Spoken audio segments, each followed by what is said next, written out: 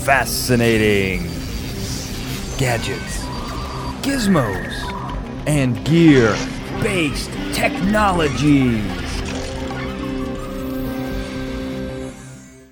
Welcome to Fascinating Gadgets, Gizmos, and Gear-Based Technologies. Now, this is the show that takes your favorite fictional science and technology, and we make it a reality. Who does that? We do. We are the Brain Trust. I am the analytical mastermind, Daniel J. Glenn. With me, the physics phenom, Dr. Michael Dennin. Dan, great to be here today. I'm hoping to finally understand the mysterious world of Minecraft. It's one of those, cultural phenomena that I am just never really engaged in. So we'll see what happens. Maybe I'll get to, punch a tree and get some wood today. Well, I will tell you that Minecraft is a phenom, just like you are the physics phenom. So it's everywhere. It's ubiquitous. We got to understand it because I think it's going to help us learn quite a few things. And someone who knows quite a few things as well is our enigmatic engineer, Ben Siepser. Ben, where, what world, what block universe are you recording from this week? Well, based on context, it seems I may be in this world of Minecraft. It's very strangely blocky. I don't know why it's like this, but it's kind of beautiful in a weird way. I could not agree with you more. This is going to be fun because we are going to use Minecraft and later on Gilligan's Island. We did cyberpunk, we've done steampunk. I think we're going to get to Gilligan punk here, or possibly Ben. I believe this is your term, minnowpunk, which I think is really going to catch on. I like bamboo punk. Why didn't we go with that? That's not bad either. Palm punk, coconut punk. The possibilities are endless. Let's just say.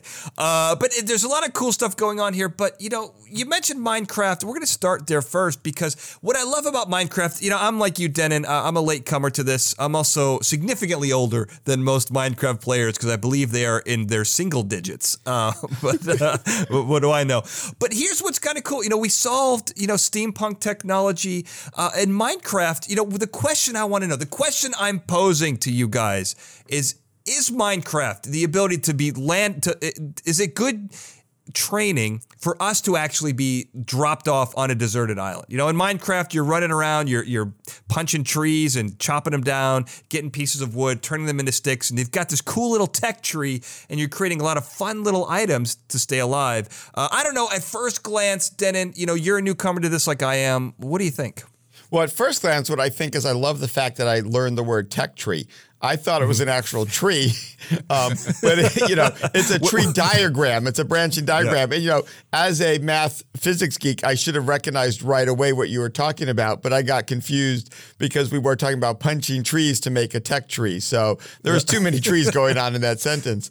I really think it's kind of, I come at it from both sides, right? What I like about it is it really shows, I think, the progression of technology well. So that part, I think, is helping us prepare for a deserted island. I do think we have to be a little careful as we're going to discuss, the scale of your island matters. And I do think in Minecraft, you have way more access to resources than we're going to get in Gilligan Punk. I think there's a larger scale there. So, there's a pro and a con.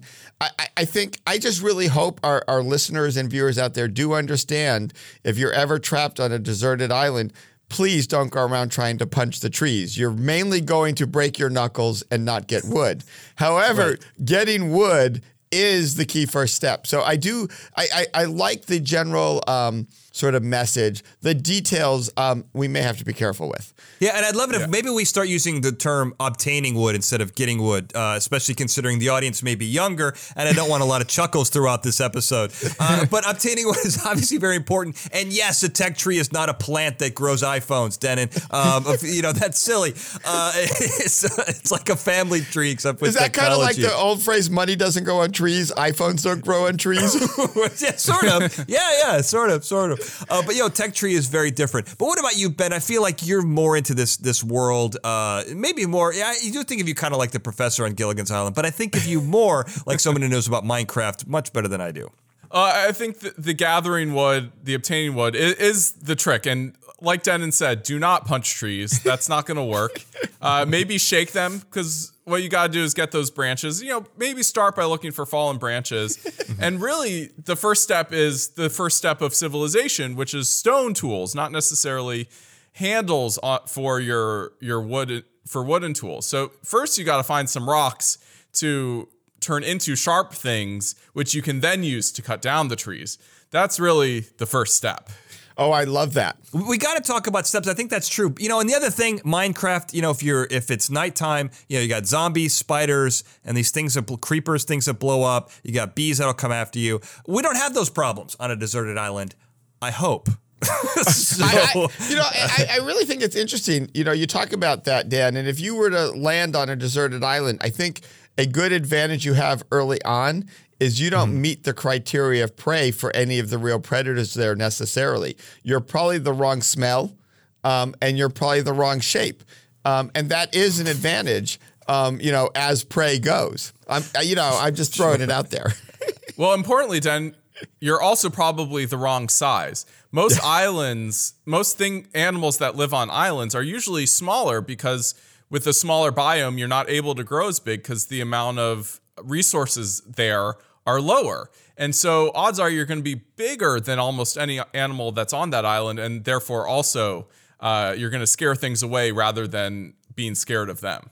Yeah, I do want to point to the wolf where while I am bigger than a wolf, they do hunt in packs. So we're not out of the woods yet, so to speak, no pun intended, when it comes to prey. But But aren't wolves just dogs, Dan? And so there you're okay.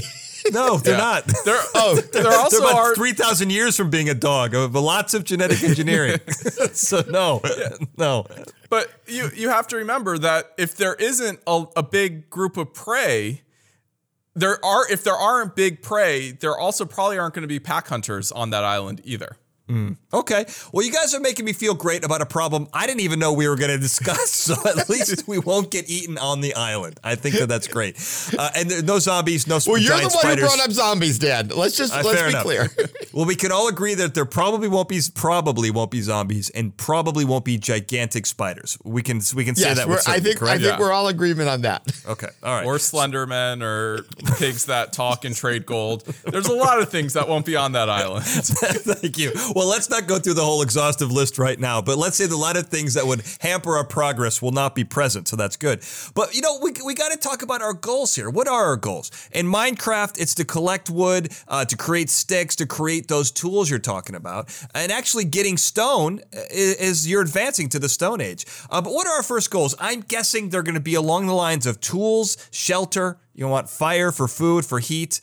Is this, I don't want to, this isn't a survivalist episode. We're obviously talking about Minecraft, but those are the things we're going to need and the resources we're going to have to find on the island to create those items, right?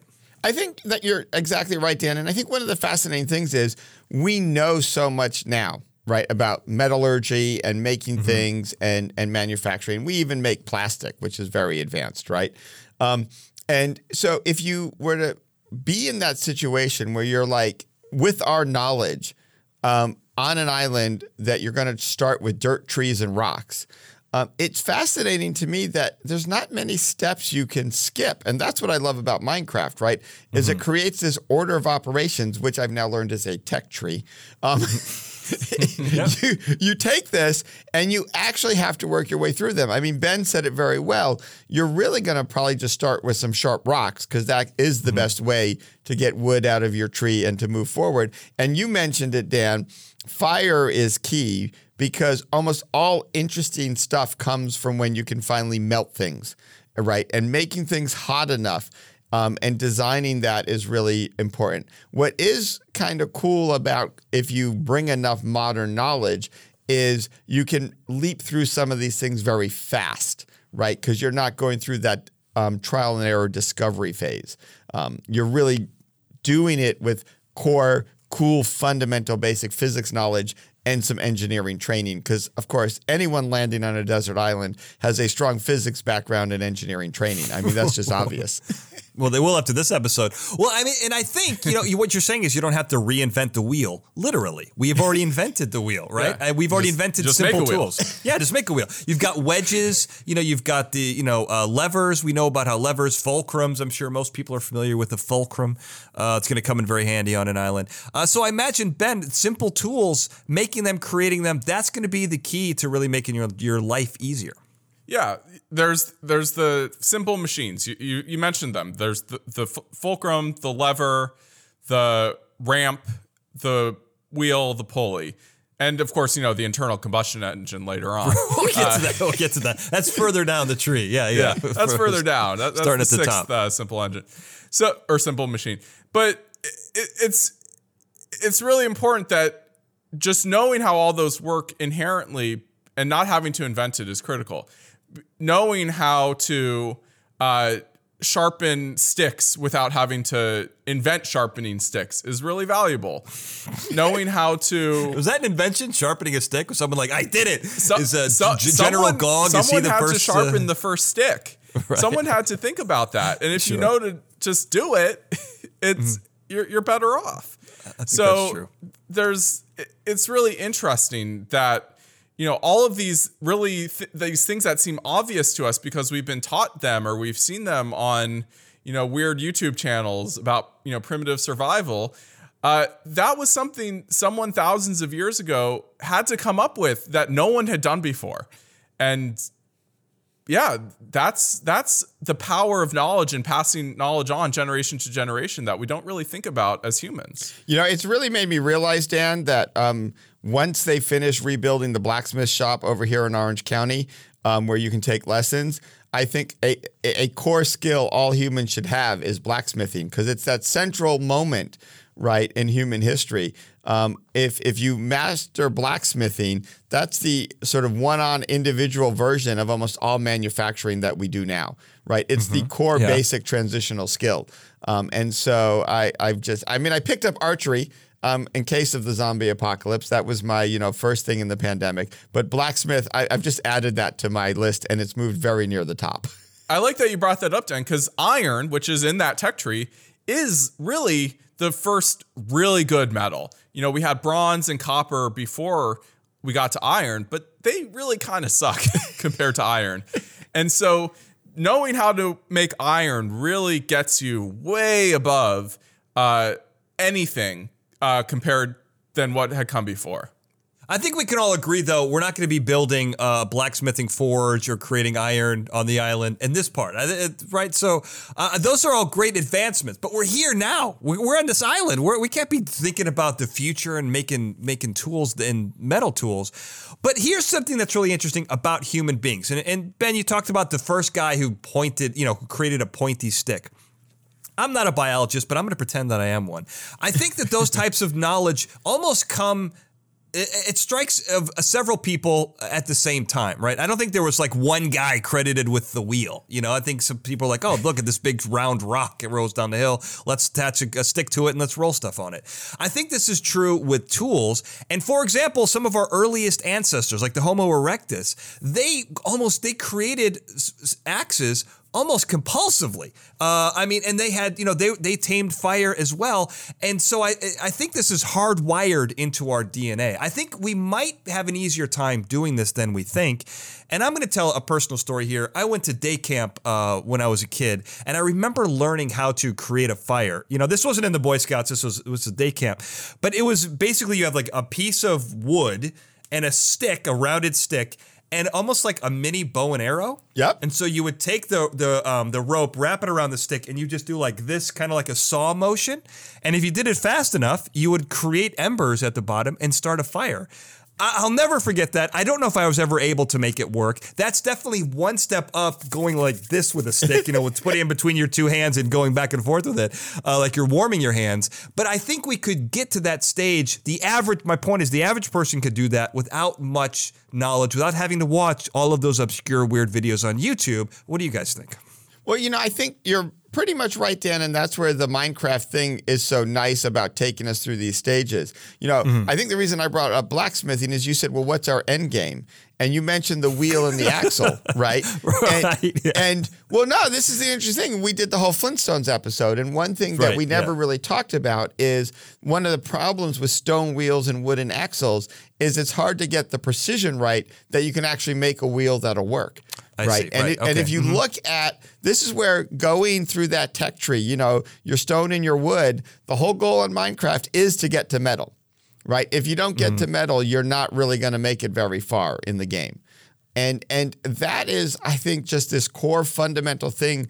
We forget the subtleties that metal did, and metal gives you really that precision to make axles and wheels way better, I think. I mean, I know they're fundamentally made of wood in many cases, but it's a lot of the metalwork skills you've learned around it that allows you to work wood better, that allows you to do all of this thing with more precision. It is really our metal tools, and that human breakthrough, I think, is harder. So I think you're right, Dan. The early stages of Minecraft, that's why it's easy at the beginning of the game. I haven't played it, but I suspect it gets harder. And one of the reasons it gets harder is we know, no pun intended, metal is harder. Mm-hmm. Yeah, it is. It's true. Yeah, it's easy to survive with just it's not easy to survive. It's easy to get to a place where you could survive with just the one tools. Like it's easy to create a spear for fishing or making wooden hooks for catching fish. That kind of stuff is all easy when you're on this island. But yeah, like Denon said, getting to that metal, getting to places where you can use rocks and then metal, that really makes machinery a lot easier than just having wood available to you and sharpened sticks. I like that dramatic ending there. And to your point, Dan, we want to go beyond just survival, you said, right? Yeah, right. Yeah, and the survivalist mode is the beginning of Minecraft. And the goal to not, because look, in those survivalist TV shows and stuff, great advice, great things, but they don't really tell you how to get to that metal stage of civilization. And that's my goal. I want to be a metalhead.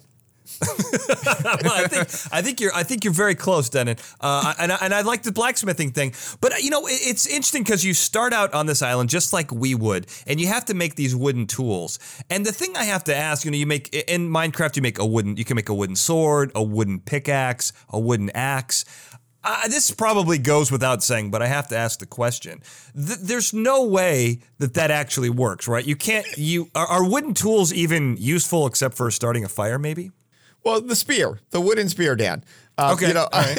Other than, and maybe the wooden which fish I didn't mention, by the way, so that stinks. Right, yeah. Well, because I saw, talk about learning things in going. YouTube videos. I saw a great YouTube video evaluating medieval and middle-age based movies, and one of the things the person really liked was a scene with a lot of pikemen with wooden pointy things, and the quote I believe was something like, "Most deaths in the Middle Ages were at the end of pointy sticks." So,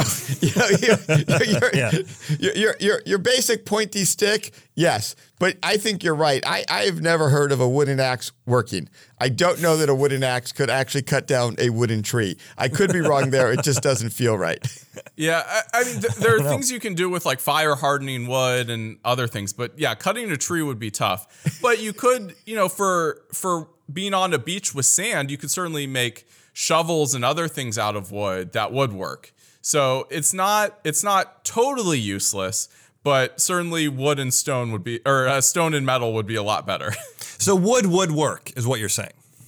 For some things. For certain things. Yeah. And I do like that sentence, Dan. Yeah, I like that. I just wanted to say that sentence. But stone is what you want to do. But now one of the things, before we move on here. Yeah, real quickly, Dan, I'm sorry to interrupt you, but I would like to point out, this is why we never talk about the wood age. Right. I think I guess the Stone Age we moved to stone pretty quickly. And that's my next question. Before we move on to really kind of pimping out this island, which is what we're going to get to next, get to our Gilligan punk. Gilligan pimp, I guess would be a better word. Get into that Gilligan punk. But you have stones, and I know that we take, one stone and you smash another stone. But, sharpening stone is, I imagine, pretty difficult, getting the right size. If we're on this island and we just have the rocks around us, is it easy to create hand axes, or is that a little more difficult? You have to bring in something else from the island, or can you do it? Can we go into that, that Neanderthal part of our brain, that Homo erectus, where we came from, the early stages of hominids? Can we go to that in our DNA and just pull it out while we're on this island? Well, I think part of it, at least my understanding, and then I'll let the engineer correct me and make it correct. You just need the right stone, because the internal part of our brain is going to smash rocks together. I mean, I did this as a kid all the time. I kept trying to make my arrowheads, right? But if you don't have, flint or another appropriate stone that when you smash it, it flakes in the right way, that it's hard enough to be useful after you make it sharp, but the right level of brittleness and softness, I forget which is the correct term here, that it will split with an edge. I think if you're on a deserted island with the volcano, which is the only type of island I want to actually ever be trapped on, I think the volcanic rock is actually a good level for making sharp stuff out of. But I will let Ben tell us exactly which rock we need for sharp stuff. No, Den, that's exactly right. This is where the luck starts coming into it. What island did you get marooned on? And having an island that is or was volcanic, probably was volcanic is better. You don't necessarily want to be on an island with an active volcano. Yeah, that's right. But there's the best rock for this stuff is typically considered to be obsidian, which is really volcanic glass. It's a rock, but it's really glass. And the way it breaks when you hit it the right way, which is also very important. You can't just smash two rocks together. You have to kind of like hit it at the edge, and then like it'll shatter into flakes, like Denon mentioned. That's how you get sharp stuff. And so yeah, you need to be on that island with the volcanic stuff. Otherwise, if you're on like a coral atoll, which is, an island that's a built-up coral reef that eventually grew tall enough that, now it's an island. No, now, coral's not as good. Coral, you're not going to have real rocks there. You're going to have like dead pieces of coral, which aren't going to be as strong, and you can't really sharpen them the same way. No, definitely not. You can make sandpaper out of coral, but definitely can't make can't make an axe out of it. It's going to be tough to make arrowheads and spear tips. Yeah. Yeah, for sure. So, that brings me to the question then. What kind of island? Let's quickly talk about what kind of island would we want to be on. Is that it? Is it a volcanic island? And, I know the weather plays a part in this as well. Being on that small little mound in the ocean with one palm tree to sit under, I don't think that's ideal, even if it is a coconut tree. And Gilligan's Island has taught us we can do a million things with coconuts. But I think you're going to want something else. Am I right? I definitely think so. Gilligan, they get stranded on something that looks fairly lush and has a lot of vegetation and probably is getting a lot of water and rain. So you want to both be in a place where rain's going to come and have enough topography to get rain to fall on your island. I visited Aruba, and I don't want to bash an island. We have such a large audience. I don't want to ruin their economy. Sure. But it was just windy all the time, dry and not very exciting. And I kind of sat there going, I come from beautiful Southern California. Why am I vacationing here? I certainly would not have wanted to be stranded there. Right. Whereas I visited some other islands, say Hawaii, that have a much greater lushness and robust ecosystem to fall in. A little bit of size is helpful. I don't think it has to be super huge. It just needs to have some verticalness to it. That's my view. That's what I'm going for. And Hawaii has pineapples as well, which is a definite, plus. That's definite plus. Yeah. Yeah, and coconut. And coconut, yeah. Yeah. Denon brings up that great point. The mountainous island is really the best thing because having geography that can resist the wind, help protect you from tropical storms, that's really where islands start to become really inhabitable, is when you have those mountains that create shelter, not just from the trees sheltering the island, but the actual land of the island creates shelter for the island itself. And those are important. So once we have all that, right? So we've got our perfect island. We know we got an idea of tech trees. So now Denon's caught. He's up to par right here. So we're on the island. Now let's switch over. Let's talk a little bit about Gilligan's Island, right? So let's say we're on an island. All of our basic needs are pretty much taken care of, but we want to jazz it up a little bit. Gilligan's Island had a professor who was making all kinds of cool stuff. We have a professor. We've got an engineer. So let's talk about what we could do. In these scenarios, we are going to say we have a minnow, like a crashed ship that can give us some things, but no electronics. Everything's broken on it. But as far as a source for some advanced resources, we have it there. What are we doing? When I watched the show, one of the things that struck me is just how much you have. You have handbrake. Everyone's always pedaling a bike to get their stuff done. So how does that kind of play a part? They get a lot of mileage out of that. What are we doing to make this work? Then, and I'm curious, what do you want to be comfortable on this island now that we've got our basic needs met? Well, for me, Dan, besides the chocolate chip cookies, which we all know is my favorite go-to when I'm under stress, which, as you said, we have our basic needs. We've got fire. I've got dough. I'm eating my chocolate chip cookies. I hopefully, I don't know if I said that, but that might be advanced. But okay, we'll say you got chocolate chip cookies. Well, no, sure. I've landed where there are cocoa beans, right? Okay. So we're good. Okay, all right. Hey, if you can specify pineapple and coconuts, you can Fair add enough. cocoa beans. Fair enough. Fair enough. Some people are going to make coffee. I'm going to make chocolate. But beyond that, I mean, my big thing is I hate being overly hot. Like, I just don't like high temperatures. I've gotten really, really spoiled by living in Southern California. And, I have to admit, I like to be environmental. I put my solar panels on so I can run my air conditioner whenever I want. That's kind of my logic. Okay. Good enough. Yeah. But that's what I'm going for. And what fascinates me is I think there's so many different directions you can go for cooling yourself.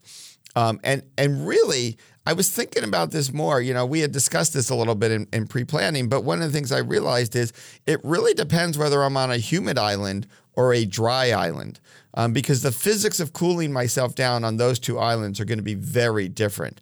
Right. So that's part of what came into it. Because, if you're in basically a desert-like environment, you can really use evaporation of water to cool.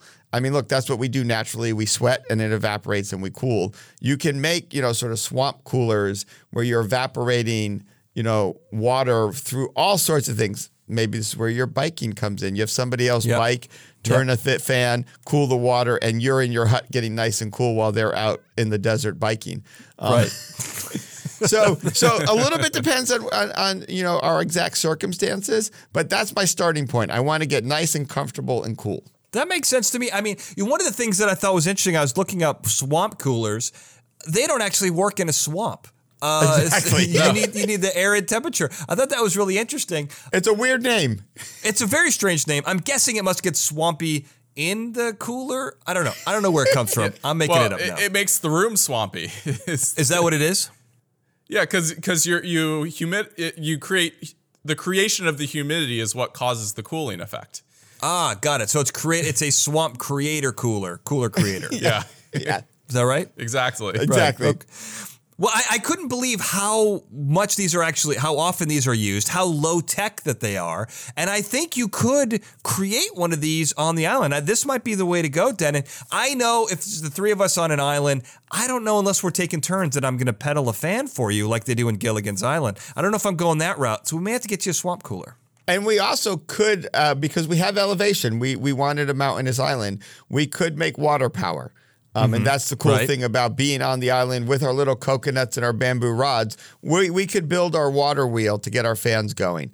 That's, but my challenge, what I'd like my engineer to solve, and I'm going to put, Ben on the spot here. What I realized was, okay, we're likely to be on a humid island because of the conditions we described. Right. Now cooling myself off is becoming a bit more of a challenge in my head. So I'm looking for looking for some engineering solutions to my temperature problem if we have, unfortunately, humidity. Well, so first of all, we could always, of course, be the Thurston Howell of the group and have, Gilligan do the pedaling for us. We just need a fourth person who's the sucker who has to do all the pedaling. Right. Good call. To make, I think that the first step that having that water wheel to help cool is going to be valuable. Now, one possibility is maybe the water is cool.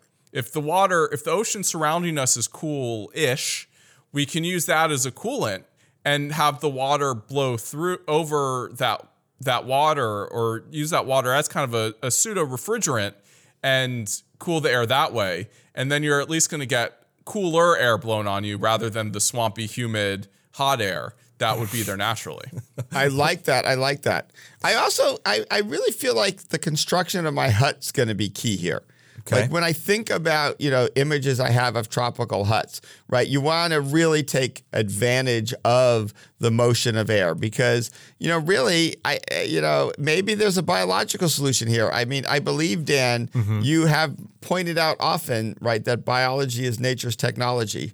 I have. I can point that out to you right now if you want. Yes, Denon, I was thinking you could.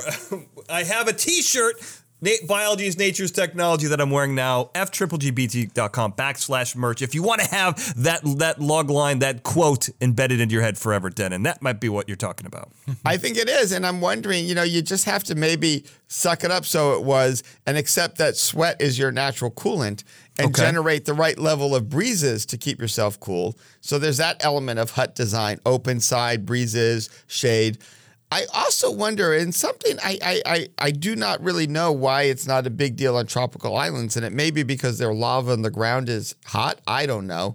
But getting yourself kind of a portion of your hut underground and maybe a couple of floors at the top that you don't use as the heat release. Right. Because we know the attic's always hotter than the basement. Like anyone who grew up in New England knows this, right? And so maybe there's some design of your building you can use to cool yourself. Yeah, there aren't a lot of, and I haven't seen them, but I don't know of a lot of 2-story mud huts, much less with a 2-story mud hut with an attic and a basement or even a crawl space. Yes. We have structural problems, but I like what you do. Maybe we could build it into the side of a mountain with our wooden tools, with our wooden shovel. Yeah, exactly. I mean, is that possible? Ben, what do you think? Is this would you want to live in the side of a mountain? Volcanic otherwise? Yeah, you have to be. One thing, though, talking about those breezes is you do have to be careful that you're not going to obstruct those ocean breezes by being too close to the side of the mountain. So you don't really want to be right up against the mountain. You kind of want to be down a little bit so you can take advantage of those ocean breezes to stay cool. Now, one of the things I want to talk about here is I want to be comfortable too, guys. And one of the things so I want to talk a little bit about water production. I want to make sure I've got enough water and that we've got some cool ways to always have enough water, drinkable, potable water. There's going to be plenty of undrinkable water all around us, but I want potable water, guys. But I want to talk about that, but also I want to take a shower. I don't like going into the ocean that much. I don't want to take a cold bath. I definitely don't want to take a cold shower. There aren't any elephants. We can't use Flintstone technology here. So how am I heating up water? Is there a way to get a hot shower on this island? That's my question. But let's talk about water production first. Ben, I know you have a lot of ideas on how we can maybe use evaporation, like that swamp cooler, to maybe get ourselves a reasonable amount of reliable, potable drinking water. Well, but you got to remember, of course, Dan, the first step is to bring some fresh water with you. Oh, look at that. In your water bottles. So you don't need to be making fresh water right away. When you're going on a tiny little boat like the Minnow, make sure you have some water with you so that you don't die of thirst in your first steps. And you could always turn it to tea or coffee, because then it's safer to drink. Right. And put it in your coffee mug. Well, if we're going to be on the Minnow, you're pulling up the FGGBT water bottle and your Physics Phenom mug. Those are available on fGGBT.com/merch. So if you're going on a cruise, make sure you have these. You don't know when you're going to crash on an island. And as you said, Ben, we got to have a receptacle to drink out of. And once we have this water, that's what I wanted to go into my mouth with, is that water bottle. Definitely, Dan. But back to the creation of water. So, we've brought all our water bottles from the merch store, but eventually that water is going to run out. So we have to make some fresh water of our own. And that's where things start getting tricky. If we're on this mountainous island, ideally it rains on this island and you can collect rainwater, which will be your safest bet as long as you keep your water collection container clean. But if you don't have that, let's say it doesn't rain very often and there's like some lakes and some ponds that are fresh, but they've been sitting there. That's when we start talking about needing that fire. That's when you need to boil that water to clean it and, kill all the bacteria and stuff that's going to be growing in it.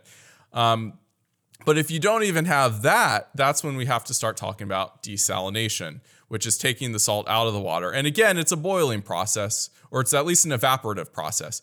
You either boil the water and capture that steam and then recondense the steam and then that will be drinkable, clean water, or you make things like solar stills where you use the sun to evaporate the water through like a clear thing like glass or plastic, and then you can collect the drips again into a vessel like the FGGBT water bottle.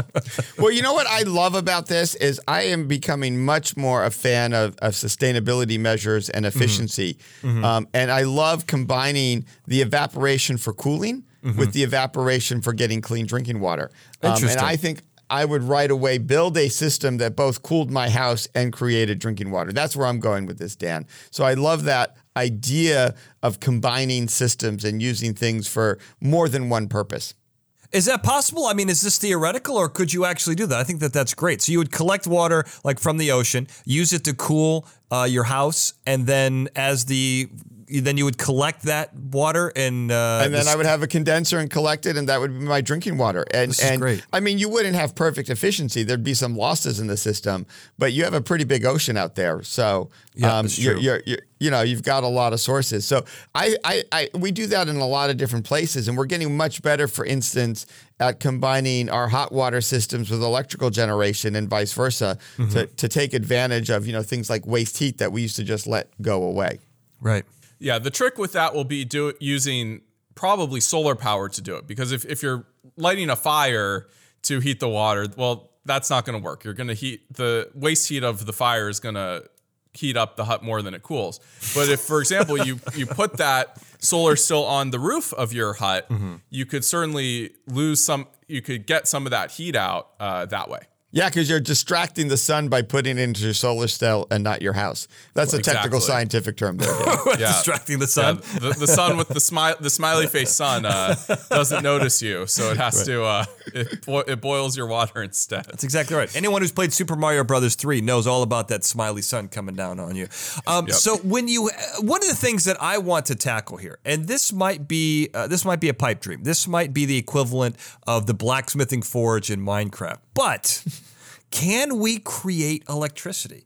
We've talked about water wheels. We've talked about creating a bike power in Gilligan's Island. There's tons of bikes, or at least pedal-powered, pedal-powered devices. Could we create electricity? And then, what do we do with it? I think that's a good question, because I think we can create it. I think we can use it to our advantage. But I'm curious what you guys think. Denon, is it possible to create it, and what would you use it for? Well, first of all, you just need some lemons, and then you build your basic lemon battery. That's a good starting point. Any sort of acidic fruit can get you started with batteries and chemistry. Okay. But really, that's the key. We mentioned this with Minecraft. You have to be lucky to get your sharp stones so that you're not trying to cut down a tree with a wooden axe. Right. You have to get a little lucky with electricity. The biggest thing you could do is have a magnet. So maybe one of the magnets in the motor on your Minnow survived, and you can use that. Or maybe there actually is magnetic, materials floating around on your island somewhere or underground that you discover. Because once you have a magnet, you can spin the magnet in a metal coil and get electricity. And we've already got our water wheel, or we brought Gilligan along to pedal our bike. So one or the others of these works. So that's your sort of regular, what we think of as, electrical generation through, the standard, spin a thing. Method. The other choice is I love that, the spin a thing method. right. Yeah, no, it's what it is. Yeah. Your other choice really is battery technology, which is basically just electrochemistry, right? And it's having the right type of metals, minerals, acids, bases. You just got to get electrons moving from one thing to another. And if you can get electrons to move, you can make electricity. And so those tend to get used up. That's the problem with that, because a rechargeable battery, you got to go back to spinning things. So you got your spinning thing or your chemistry. That's where I think you're going. If you got super lucky and you know about it, you stick the right metal into the solar thing that's heating your water to make your drinking water, and maybe you build a solar panel.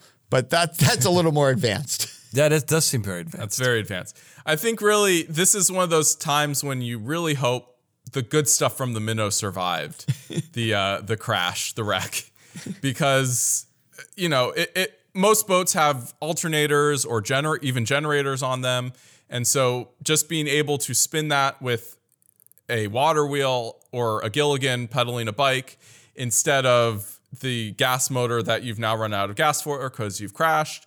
That's really going to be how you get electricity on island. The easiest way is having an electrical motor already. I mean, I guess that makes sense.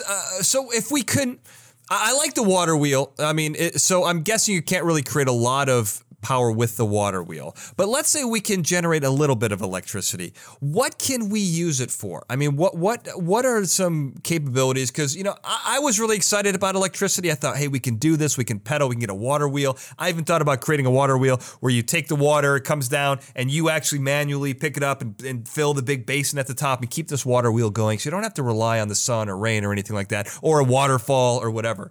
But then, you know, Denon, you and I were talking, and you kind of made me feel like a fool, because it's like, well, what do you do with that electricity? There's not a lot to do with it. And I always think of electricity as the thing that will make you comfortable. But I think living on this island, we almost have to go extraordinarily analog, which makes our steampunk episode so much more crucial to understanding how to be comfortable on this island. So am I wrong? Is there anything to do with this electricity? No, I think there are two things. Mostly you're right. But I do think there are two things that the electricity can help you with in my mind.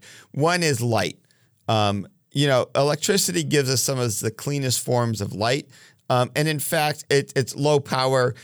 Again, in our steampunk, I talked about blowing up our liquid nitrogen cannon. One of the most common things we do is have the students get on a bike, a la Gilligan, and pedal and light up light bulbs and see how many they can light up. And, they can usually get 4 or 5 40-watt light bulbs lit, unless you're the student, true story, who gets so excited and pedals so fast his pants got caught in the gear and they ripped.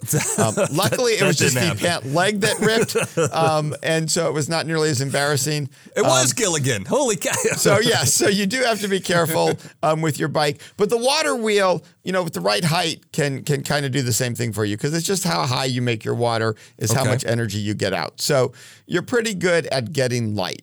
And we know enough about making light bulbs or even LEDs that you could actually have some fun with light, and it just gives you a much more pleasant nighttime experience. It may attract the bugs, so you have to be careful about that. So you use electricity to make your bug zapper.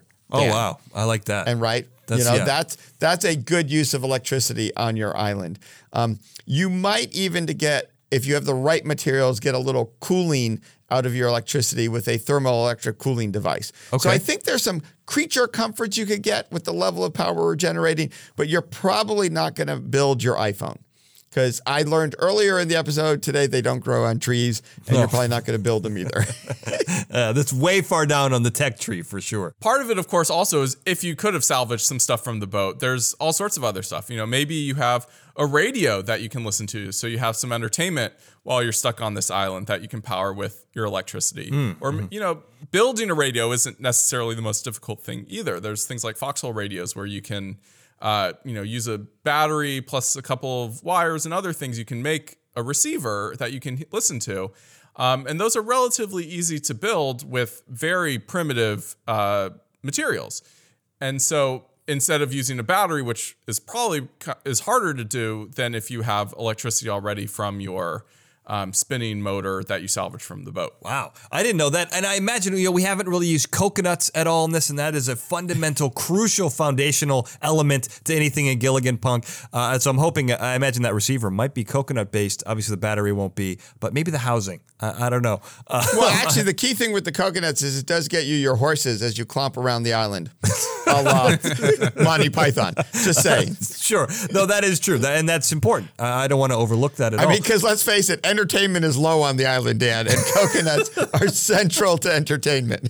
Well, in closing, one of the things I wanted to say is that the coconuts would be great if you could find like a piece of string or something to attach them. You could create a very primitive communication, like when you'd have tin cans on a piece of string. I'm guessing you could do that with coconuts. I mean, is that possible? Is the physics of sound waves that work? Yeah, no, because basically the tin can was just focusing the sound to vibrate the string. So I think you're right, Dan. Your coconut phone system on the island is going to be very key. Okay, that's good.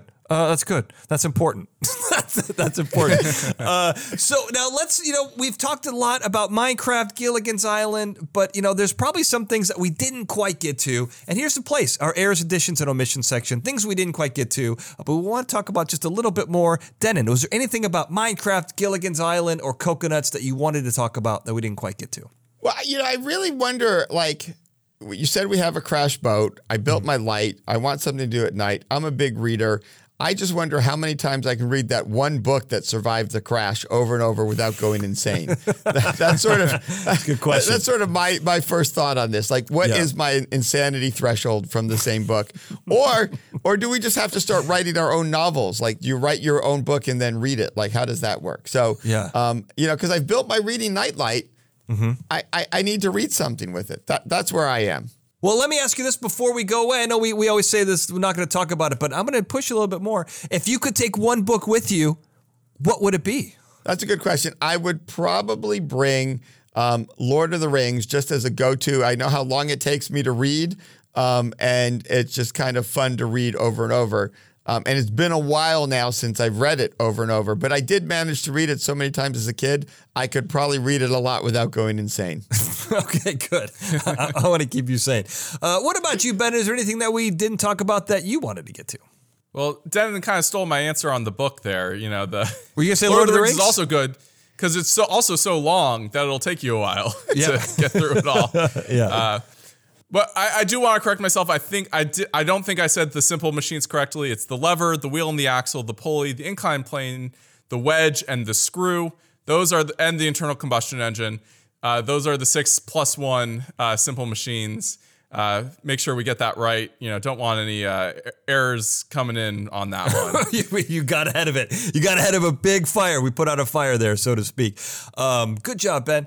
And now, I'm with you on that long book thing. I just finished The Stand, and I feel like if I wanted to keep track of how long a year was, starting The Stand and when I finished, it would roughly be about a year, I think. So it took me quite a long time to read it. Yeah, but Dan, do you really want to read a scary book as you're sitting on a deserted island wondering if there's zombies? That's a good question, especially with Minecraft. When it gets dark, the zombies come out. That's a really good question. I don't know.